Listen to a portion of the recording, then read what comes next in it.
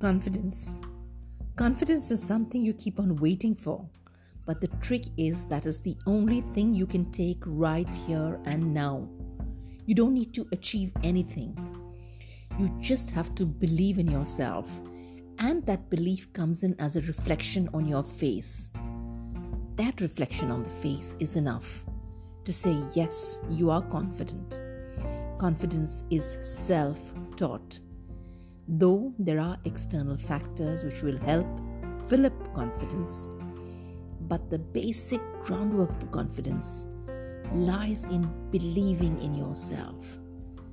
And that belief in yourself will show in your face, in your body language, and on the way you carry yourself.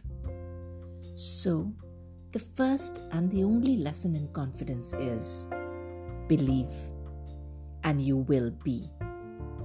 That's something I sincerely believe in.